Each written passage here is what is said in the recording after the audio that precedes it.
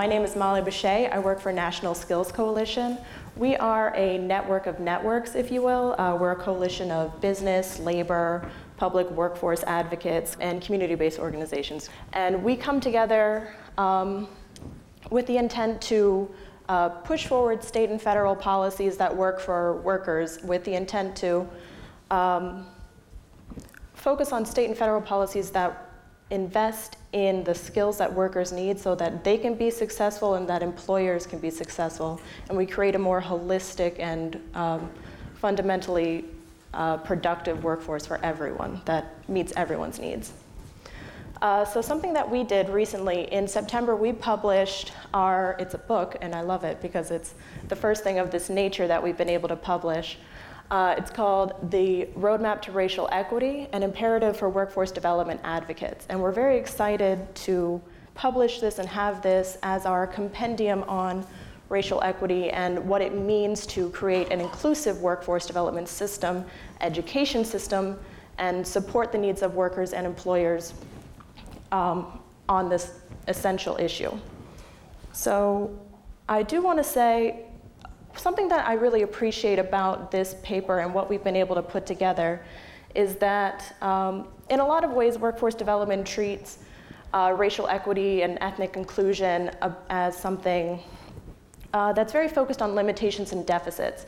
And what we really wanted to do is, while the limitations and deficits, we're talking about inequities in income, poverty, family wealth, educational attainment, and then the sort of blanket inequities and opportunity and access that workers experience, while those are all important, they are not the holistic story of what people of color, immigrants, and people who have been generally excluded from opportunity, it's not the whole story of what they experience and why. So when we were talking about how to present this paper and how to have an honest conversation about racial equity in the workforce, we decided that we really needed to focus on public policy, because none of this happened by accident. The inequities and systematized inequities in our workforce and education systems are not there by accident. Public policy played a crucial role in creating these inequities, and public policy needs to create opportunities and be a crucial part of the solution if we're going to have the measured impact that we generally need to support workers, employers, and again, open that honest conversation. So again, while all of this is well documented, we decided to come with a new assets-based approach rather than this limitations and deficits-based approach. And with that, we came with something pretty simple, and I think we can all get on board with. Ethnic and racial diversity is a key strength, full stop. And it should be embraced not only in the workforce and education systems, but throughout. But again, in our small slice, just focusing on workforce development, we'd like to start right there. So, working from this place of honesty, we then came with two general approaches. For the people who are generally swayed and more or less on our side as workforce advocates or aligned in the workforce development system, we came with the moral imperative. Racial equity, ethnic equity in the workforce development system is a moral imperative. It's what we should be doing, it's right, it's just. I think we're all more or less there on this stage and in this room. But there are also economic advantages. If you give people the opportunity to get the skills and education that they need to fill jobs that can support them and also fill the needs of business, we can all better improve our communities' economies and have a more just and productive economy.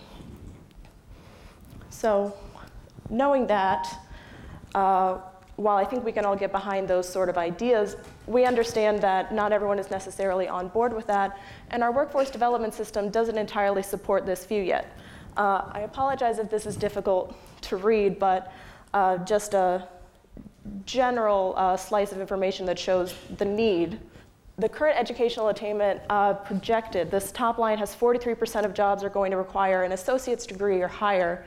And as it stands right now, when you're breaking out the educational attainment levels by race, by ethnicity, by nativity, there are wide disparities. And not everyone is going to be able to adequately access these jobs, these opportunities, the family-sustaining wages that they need to be productive, to be successful, to feel whole and feel comfortable and economically secure.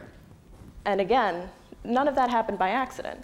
These disparities have been shaped by structurally racist policies that pervade not only our workforce system, but the majority of systems that exist in the United States today, if we're being honest.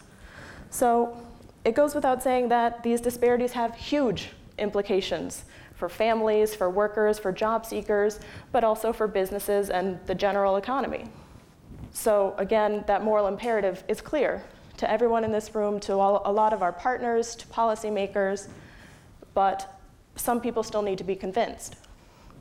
As it stands right now, we know that there's still a lot we can do to match opportunity, match skills to opportunity.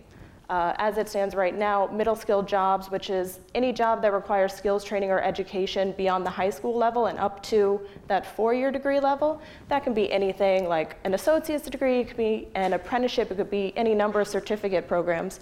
These middle skill jobs right now account for more than half of the jobs available, not only in the entire United States, but in every single US state, every single one. But again, as it stands, only 43% of job seekers of workers are actually trained to that level, have been able to access the skills training that they need that would allow them to fill those jobs. So we know that people want these jobs, we know that people want these skills, but the fact that they are unable to access them is robbing people, economies, businesses of opportunity, and we know this gap isn't going to fill itself. If the gap isn't going to fill itself, we know that we need to be doing something different. What we've been doing isn't working, isn't filling the gaps, isn't providing the economic security that families and workers need. So what we can be doing is creating new policies that work more holistically for everyone, for whole families, for whole communities, and for whole systems. So again, back to this paper that we wrote, we took a stab at it. Our paper, the roadmap, outlines 9 different policy recommendations, which I would say are pretty wide-ranging, and I don't have in this 15 minutes time to go through all 9 of them. I do have executive summaries in the back, and I'm available later if you want to talk about them, but I'm just going to talk about one right now, one that you're probably familiar with. We're going to talk about apprenticeships. So we heard a little bit about apprenticeships already today, and for anyone who's unfamiliar, apprenticeships are work-based learning programs that provide contextualized skills training in classroom instruction in a lot of places, a good wage, if not a living wage, and tenure-based promotions for workers. In a lot of ways, apprenticeships are economic engines, not just for job seekers and for families, but for employers who get that skilled workforce that is more likely to stay with their organization and lower their retention costs, creating a win-win-win in that workforce system. But I think we also know that apprenticeship, if you're going with the first thing that possibly pops into your mind of potentially a white construction worker from the 1960s, we know that apprenticeships have not always been accessible. And whether that's because of implicit bias or if that's because of Caucasian-only clauses in builders' trade union constitutions, we know that that opportunity and access has not been afforded to everyone, and a lot of times on purpose. So one of the recommendations that we put forth in our paper is to not only expand this access, but expand the on-ramps to access, because just delivering the training doesn't necessarily say that you are affording equal opportunity or equitable opportunity to people who have been precluded from that opportunity before.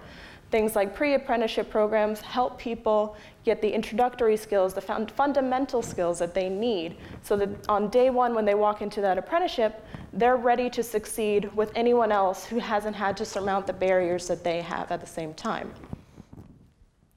And tied to that, if we're talking about what sort of equitable on-ramps that people need, we need to be thinking about not only the equitable on-ramps that people need, but how we serve not only the worker, but how we serve the entire existence, that ecosystem around the worker. And a lot of times that has to do with childcare. That has to do with digital literacy training. That has to do with flexible scheduling. That has to do with transportation stipends. If we're talking about a way to support the whole worker and allow more people who have been precluded from that opportunity, allowing them to participate in a way that is faithful, honest, and productive. I will say, while we definitely want to increase opportunity, access, and participation, inclusion doesn't equal equity. You can look at this and see that while, again, opportunity, access, and participation are noble ideals that we want to be including, they don't necessarily ensure equity and outcomes. And equity and outcomes is what we're looking for. We want people to be economically secure, and we don't want them to feel that they entered into a program and then from there they were on their own. So if we're not looking at the outcomes, if we're not faithfully coming back to our data, and we're not coming back to our systems and thinking critically about how we address the needs of people, then we're not doing quite enough. As I close out, I want to say, we know what works, and we have data that supports what works. A W.K. Kellogg Foundation survey found that 25% of economic opportunity and growth was actually built upon and resulted from the reduction of occupational barriers for women and Black people in between the years of 1960 and 2008. Owing that, and knowing that, I think we understand what the potential is and what we could be achieving if we work a little bit more strategically with our workforce partners in this workforce system, and what we could really create. Because I think a slice of a $2.5 trillion economy would be a great thing to spread around to people in the effort to extend opportunity and access. With that, I'll stop there very shortly, but I do want to make a note that I know we are all workforce development advocates in this room, but I think we all understand that while racial equity and inclusion in the workforce system is paramount in a lot of ways in this room and in this system, workforce is one very small piece of racial equity and inclusion and equity. And it's an important piece if we're talking about closing gaps in income and employment and family wealth and a whole multitude of other things. But it's still just one piece. And it's a pivotal piece that we should refine as best as we are able. But we have to note that it is, again, a crucial piece, but just a slice of the pie. And with that, thank you. I love the idea of what you were talking about in your paper. Is there a ability to templatize it for other communities, for example, like the LGBTQ community, or work it in other ways that works for our community? That's really my question. Is it templatized? Or can it be templatized? Sure. So I will say I haven't seen the data, but I know anecdotally exactly what you're talking about. Right. And I think there's definitely a potential for all of the policy recommendations and the strategic recommendations that we have that can absolutely include the LGBT community. We don't have the specific data on that, and that would honestly be a really exciting frontier, and I'd like to do that next. So thank you for putting that out there, because I'm going to bring that home. I'd love to talk to you about it after absolutely. the session. Yeah, It's very close to my heart. Yeah. Okay. Thank you. Thanks.